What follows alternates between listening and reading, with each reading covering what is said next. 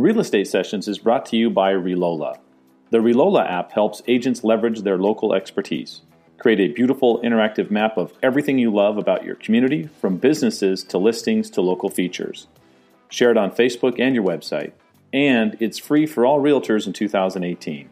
Learn more at realola.com. Everything we take on is gotta be the best for the end user, if you will, and that being our clients. They're going to help our clients. They're going to help us interact with our clients. It's how we vet pretty much every piece of tech that comes out. And so we know that it will never replace the phone calls. It will never replace the face-to-face meetings. But if it can aid in any way of making the transaction smoother, making communication better for our clients, we're willing to take it on. Welcome to the Real Estate Sessions podcast, where industry leaders share their stories and offer tips and advice for real estate professionals. Now your host, Bill Risser of Fidelity National Title in Tampa, Florida.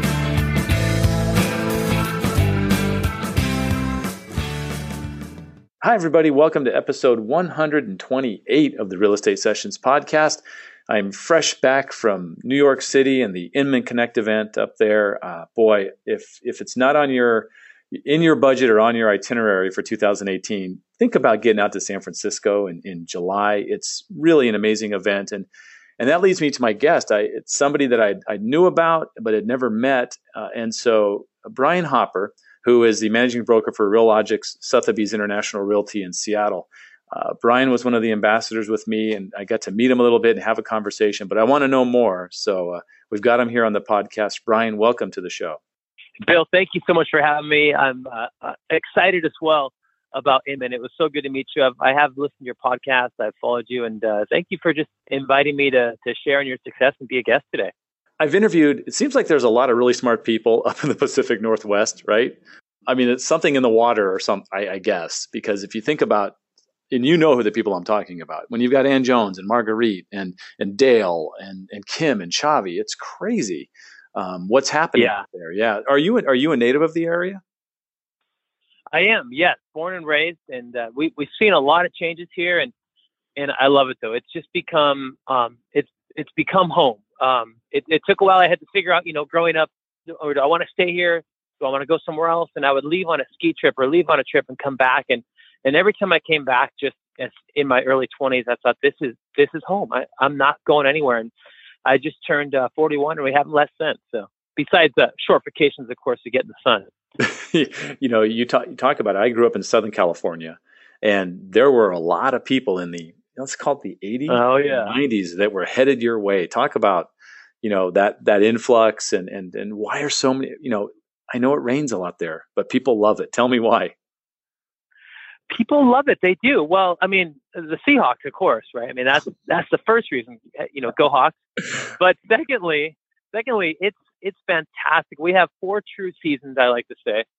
And we really have the best of both worlds in the sense of you can be right on the waterfront, drive an hour, and you are in the mountains. You drive an hour another direction, and the temperature goes up 15 degrees. So if it's just a little chilly on the Seattle side, we drive east of the mountains, and you can be up in some sunny temperatures in no time. And so it's just a fantastic place to live.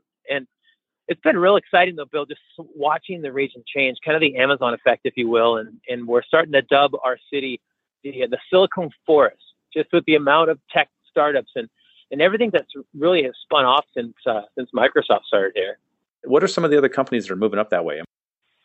Well, Facebook is continually leasing more space up here. So we have a big Facebook presence in my hometown of Kirkland, which is right outside of Seattle, 10 minutes away. We have the 3rd largest Google campus. And, you get that synergy of that many amazingly smart people, and the startups just follow, just like we saw in Silicon Valley. And that's happening here, is where lots of little startups just starting to form little office pop-ups here and there. And, but, beyond tech, though, we have what we like to call the original tech player is Boeing. I mean, they are the original tech industry here in the Northwest, and they're still a major employer. Right there at the SeaTac airport, right? Exactly. Yeah, that's their main spot there, and they're still one of our largest employers of the area. And then we have some other great ones like Costco, of course, and and the best coffee, Starbucks, and then that's debatable on what circle you're in, but we love it here in the Northwest. So. trying to start a debate on the show. That's great. Well, I'm sure we'll get some replies. Yeah. So exactly. I'll leave those to you to respond to. Yeah. You mentioned the Seahawks, and so you said you're 41. So do you remember when the Seahawks were in the American Football Conference? Oh, come on. Chuck Knox, Kurt Warner. Yeah. And my man Steve Largent, of course. Absolutely. Jim Zorn, who might be coming back to the Hawks in a coaching role. Bill, I love the 80s, and I love the Hawks of the late 80s. I grew up in San Diego, right? So the Chargers and the Seahawks for many, many years played in the same division.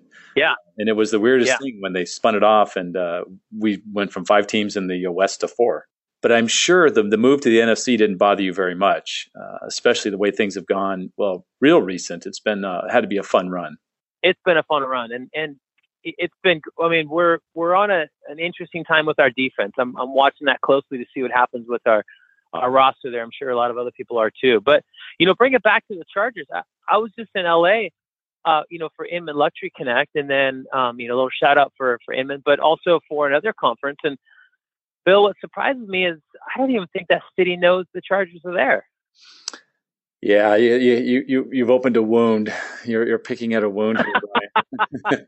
So, I'm sorry. As somebody born and raised in San Diego, LA is not a place I like. It's just the way it goes, and I've been there many times. But yeah, for the Chargers to move up to LA, I guess some people claim return to their roots because they started there in '60. Yeah, that was rough, and you're right. There was a reason football wasn't in LA for a really, really long time. And I think LA loves a winner, but they'll struggle bringing fans out if they can't perform. Now, having said that, I think there's a really good chance that both the Chargers and the Rams make the playoffs next year. They're both looking good. And if Phillip can, kind of have that one last hurrah, good for him. I love Phillip Rivers, but not a big fan of ownership, if that makes sense, right? Well, and you got your Padres. You got those guys. They're a good group, obviously, and so that's something to celebrate. That's a win. Yeah. I mean, look, I grew up with the Padres. I grew up with guys like Nate Colbert. Was there when Gary Templeton got traded for Ozzie Smith, and I remember Tony Gwynn as a rookie, and Trevor Hoffman. Trevor Hoffman, who was traded to us as a shortstop and turned into the second greatest closer of all time. So. You and I can sit here and talk about this stuff for the next 3 hours. So let me ask you this question, because you have we're recording this tonight. Is tomorrow night's the opening ceremony for the Winter Olympics, and you are sort of a winter sports fanatic, I'm going to call it. And I want to guess that when 15-year-old Brian was thinking about what he wanted to be when he grew up, it probably wasn't a realtor. What was your dream? What did you want to be? My plan B was if the Seahawks didn't draft me to be a receiver and line up alongside Steve Largent, my plan B was I'd be a professional skier. Plan C was to be a firefighter. And I got to tell you, I'm fortunate enough to have plan B and plan C came through. And so that was it. But I grew up 45 minutes from Crystal Mountain, which is an hour and a half south of Seattle. And that's what we did in that small town was go up and ski every weekend and stay over in the mountain and ski the next day, rain or shine, we'd be up skiing. So, just like anything, you put in the time and the effort and it just becomes second nature. That's what happened to me with skiing. So let's go 20 years back. You're 21 or even 25 years ago. You're 16. You're at this point probably an excellent skier. What was your discipline? Were you a downhiller? Were you a slalom guy? Were you on a snowboard? What was big for you? I didn't have a lot of money growing up, and I was actually just showing pictures of my skis at the time to my son. And basically, I always wanted to be a racer, but we didn't have the funds to do the training for that. And so I ended up just basically doing free skiing, we call it now. And that's just kind of getting out in the mountain, just ripping around. And but I kind of honed that discipline in my late teens as that side of the sport became more popular. Free skiing, it got a little more organized. And basically what it was, Bill, is we'd go out in the backcountry and basically hit cliffs and do the steep terrain. And in the late 80s, they dubbed it extreme skiing. And that's mainly what I did. So you're the guy I would see who would come over the edge of a rise and drop between two boulders down some like chute of snow that would collapse behind you and chase you down the mountain. That's pretty much what happened every day of my life in my late teens. And I worked nights, any way I could make a buck, serving tables or working banquets, whatever it was, but to support that ski habit. And that continued into my early 20s. And I still, to this day, I still have my foot in the door. I'm a brand ambassador for a couple of companies, and for my local home mountain, Crystal Mountain, I'm a mountain ambassador, and I just get to spread the good news about skiing in the Northwest. And it's a fantastic life. I can't complain at all. Do you own a snowboard now? My son was just asking me that because he just turned 13 and he wants a snowboard, and I fully support it because I know he'll be back skiing as soon as he gets on that board. But that's another story. But no, I don't own a snowboard. I just gave it away basically at a garage sale. I gave it for free here a couple years ago. How good did you get on that thing? I mean, because I know when you got somebody who can excel on skis like you, I wonder how difficult, is there any part of it that transfers over? I mean, the balance part has to. It's just maybe you're leaning a different way.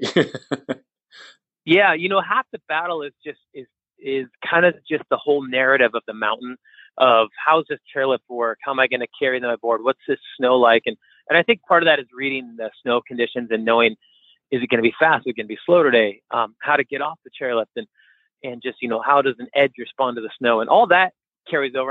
And so I'd always grown up skateboarding, and that seemed to help just with that sideways stance. But I did enough, Bill, to know that it's fun, but it's not as fast as skiing, and you just can't get as many places.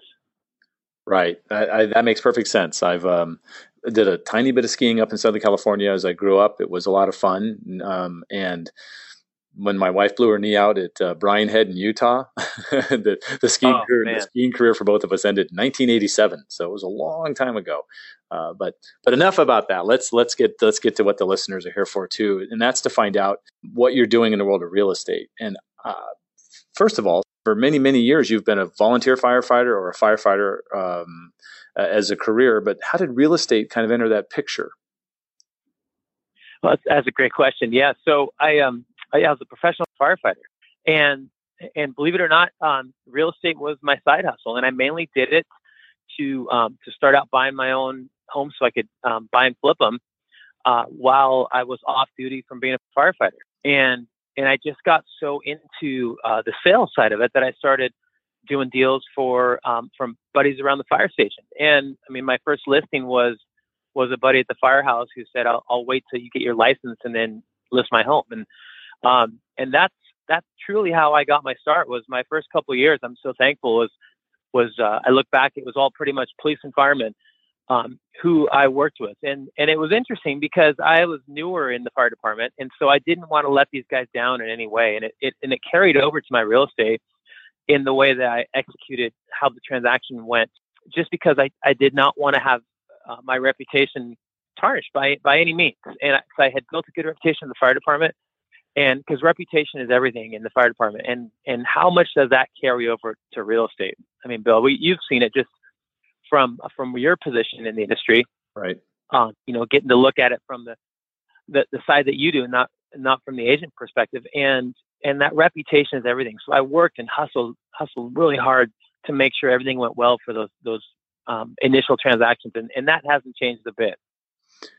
I sense a pattern here with the way you attack the mountain, the way you attacked your work as a firefighter, then the way you attacked your work as a realtor. Definitely some work ethic there. Maybe I'm thinking the parents did a good job of instilling some of that in you. Oh, they sure did. My dad's my role model, and it was just huge. Seeing him work hard. He did a different line of work. He was a welder, and all I knew was I didn't want to be a welder. Right. His weekends were spent working on cars and to keep them running for our family of 4 boys. And I knew I didn't want to have any car trouble. So he taught me those 2 things right off the bat of what not to do. But at the same time, he taught me hard work and just really getting after it. If it's something you want to do, is have a plan and execute it. So what year did you get into real estate? I got into it in October of '04. Which I'm so fortunate because I got to experience pre-recession and what that market was like. And it was such a good experience. I'm glad I did get in when I did. Right. So let's talk about the market, the recession, the dark days, '07, '08 as it starts. What was it like? I was in a very hard hit area in Arizona. How was it up in Seattle? Seattle, it was very hard hit as well. It really was. We had a lot of builders had just taken on some large plats of land in the area here, and most of those builders have changed their name since then, and some of them are no longer in the area. Some of them retired. So it was a ghost town for a while. The condominium market got hit hard too. I mean, in our city alone, Bill, so downtown Seattle, like Seattle proper, we had about a 10-year cycle gap of new vertically integrated communities being built. So condominium towers being built. And 09, 2010 were pretty much the last time that we had completed condo towers go up until about this year. Wow. So we're just now picking up downtown Seattle proper with those condo towers. How long have you been the managing broker at Sothebys? So I got my managed broker's license. It has been 5 years now. Okay. And I was with KW, with the big red company before that, and then joined Sothebys. It's a little over 3 years ago. Was KW your first brokerage? Is that where you started? It was, yes. So Keller Williams is all I knew, and like a lot of people who started that time, I picked up Gary Keller's Red Book. Yeah. And read that, and it inspired me. And then I had a friend of my wife's who was with the brokerage, and of course, she wanted to recruit me to get that profit share. And I'm so glad I did. It's the tools and systems I learned there are still things I use today. We see that a lot in the industry, right? People that started off there, they're well known for the way they train, instill those methodologies that can serve you the rest of your career. But then you decided to make a change. You decided to then head over to Sothebys. What drove that for you? It was interesting. We were in transition. Just my family side, my wife and I were looking to relocate. We were on the south end of the city. We wanted to move to a different part of the city, kind of be closer to the downtown core and closer to some areas that we enjoyed, where some of our favorite restaurants were and things like that. And an office just opened up, and we must have walked by it the week it opened. It just caught my eye, Bill. It had a roll-up glass door and a big blue sign that said Sotheby's, and I knew about the brand, but I think like a lot of people with that brand, and not to plug on the brand itself, but just I didn't know much about it, and it was a little intimidating at first. I thought it was highty-tighty, if you will. It drew me in. I met the people, the nicest, most genuine owners here, and I really wanted to be a part of this, somewhat of a startup, somewhat of a disruptor in the Seattle market, because we hadn't seen that brand have a strong presence in the Seattle market at that time. And now I'm happy to say we're doing 78% of the Sotheby's business in the Puget Sound area is from Realogics, which is the franchise of Sotheby's that I'm a part of. Wow. Let's talk about some of the biggest challenges for you of being the managing broker of an operation. To clarify, so here in Washington, we have the way the licensees work is we're all brokers. That's what the state recognizes us as. They've taken away the agent term. And then there are managing brokers, which allows you to be a team lead essentially and manage a team. And then each office has what's called a designated broker. So the good news for me is I'm not the designated go-to broker for the whole office and has to report to or hear from 120 agents on different things or needs they may have. I get to specifically run my team, which is a smaller team. And that's fantastic. I like where I'm at right now with that. It's just having a small team of agents to work with. Brian, it's obvious that you and your team have embraced technology and social. Talk a little bit about that process, how they help your business, because there are still a lot of people in our industry that I wouldn't say they're fighting it, but they don't do as good a job at adopting as you've done. anytime a piece of technology came out and I saw it to be a benefit for my team and for our clients, more importantly, everything we take on is gotta be the best for the end user, if you will, and that being our clients. Is it going to help our clients? Is it going to help us interact with our clients? It's how we vet pretty much every piece of tech that comes out. And so we know that it will never replace the phone calls. It will never replace the face-to-face meetings. But if it can aid in any way of making the transaction smoother, making communication better for our clients, we're willing to take it on. And we really just, for instance, when social media came out, I mean, I can remember when there was a MySpace page, and kind of dates myself a little bit. When Facebook came out, the book face, or as some people call it, who aren't sure what it is still. But I remember when these social platforms came out, and a lot of people were intimidated. You still hear things like, "Well, I'm not putting pictures of my kids on there. Or, I'm not going to say where I'm at," and that's completely fine. We've really found a way to use our social media to really relate who we are, to be authentic, to be transparent, and to really show a side of who we are, my team, that we don't get to show necessarily with all of our interactions with our clients. I love that answer. I love where that heads towards. I mean, when we talk about what we did up in New York and as ambassadors, the authenticity word kept coming around and around and around. Conversations and authenticity, and how do you let people know who you are, was a big piece of Connect. And you've been attending Connect events for how long now? That was my third Connect. So I did San Francisco. I spoke at San Francisco, which I was so honored to do, and then was able to share a small bit at Beverly Hills on my top 10 productivity hacks, and then attended the New York one as an ambassador with you, Bill. And yeah, it was fantastic. The content is outstanding. And the difference too is the people who attend, it's just a high caliber person who attend these events. It's really refreshing. We meet amazing people. And I definitely would recommend if any of your listeners haven't been to check out an Inman event. You're able to take things you heard in New York or San Francisco, bring them back and implement them right away, I'm just guessing. 100%. Things that, when I hear something on stage, I like to just immediately check it out and Google it and see what it's about. And, sometimes to my detriment, where I missed maybe the last half of the presentation because I'm stuck on the one thing that they just shared that sounds interesting. But yeah, I mean, we've already gone back and I've had an initial meeting with my team on just with our social media, on being authentic, being transparent, and not letting, perfect be the enemy of good before you post out on social, or especially on video. Not try to have it be overproduced, but doing it. And if there's an error in it or a mistake, laughing through it, so to speak, and make sure, it presents the image you want to portray about yourself is what I tell them. But yeah, we were able to implement those things right away. And I'm definitely already seeing that happen.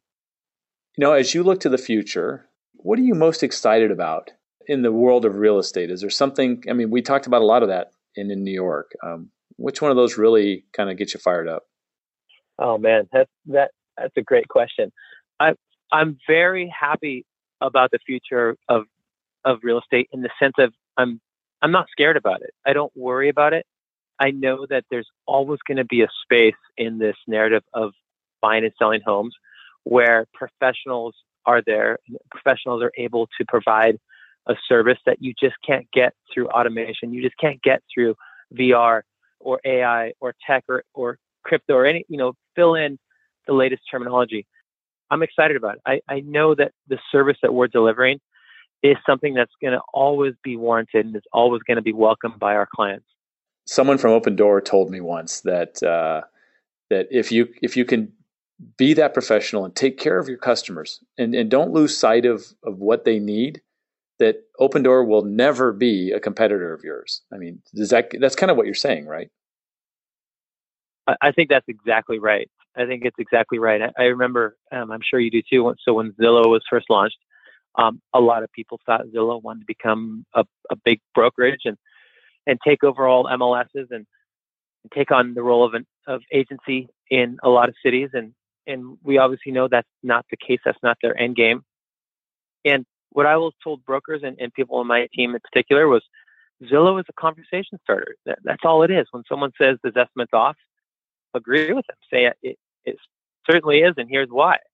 And have that be, I should come over to your house Saturday night or Friday night, and let me show you what the true accurate value is for your home. And so no matter what piece of tech comes out, I think there's always going to be a way that we can use it for a conversation starter and have that be a win for us as brokers and agents. Whenever I talk to somebody who runs a team, I like to find out a tip or something to watch out for people that are, kind of at that point in their career where they think they've got to, make that leap. They're doing so well that they're going to need help either on the admin side, or they're going to need help with a buyer's agent. Talk a little bit about that process for you, and what should we watch out for?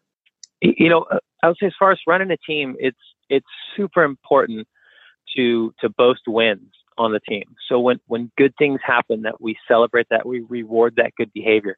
So it's just as important when we get that referral from somebody that we immediately send out that Starbucks thank you card to reward that good behavior of that person who just referred someone to us. And we're so thankful for that.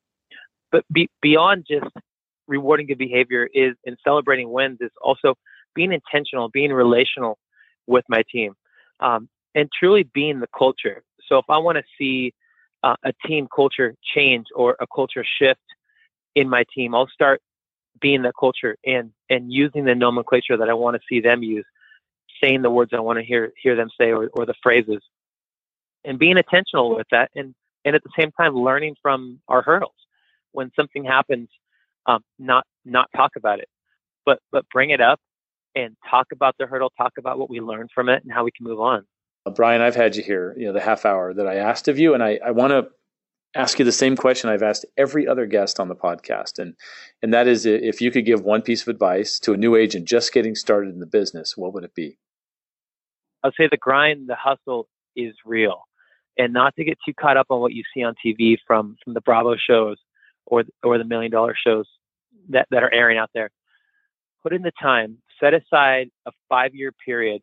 Just like any business, you have to look at a big picture. It's a long game, and a 5-year period of a hustle of try and put in 10 to 12 hour days, 6 or 7 days a week before, especially if you're younger and you don't have a family yet, or you don't have responsibilities on that personal side, is to put in that hustle, build that book of business, and stick with those clients. Think of each client as part of a building block to your successful book of business that you're building, and think long game. No, there's not one single deal that's worth messing up your long game. Think long game. It's a big picture business. And that's the advice that I would share with someone who's just starting out. Brian, if somebody wants to reach out to you, what's the best way for them to get in touch with you? Yeah, so Twitter is @Hopper Group, and then Instagram @Hopper Group. And I'll tell you what, any of your listeners who come to Seattle, coffee is on me. And guys, just direct message me, DM me on either of those platforms @Hopper Group. I'd love to meet you. I'd love to hear about what's happening in your marketplace. And definitely don't hesitate to reach out if you see me at Connect or if you're in my city. Would love to meet you. And Bill, thank you so much for having me. It's an honor. I love watching the success that you've had with this platform. And I got to say, meeting you in person and in real life, you are one of the most humble people I've met. I wanted just to introduce the other people and be like, do you know who he is? He's amazing. and I love how you just platform us agents and make us look good. Thank you for doing that. And much success to you. Wow. That's awesome, Brian. Thank you so much for the kind words. And thank you for everything you're doing. It's really fun to watch. And I'm really happy that it's voices like yours that are getting up on those stages. So continue fighting that fight. Oh, thank you so much, Bill. Have the best day.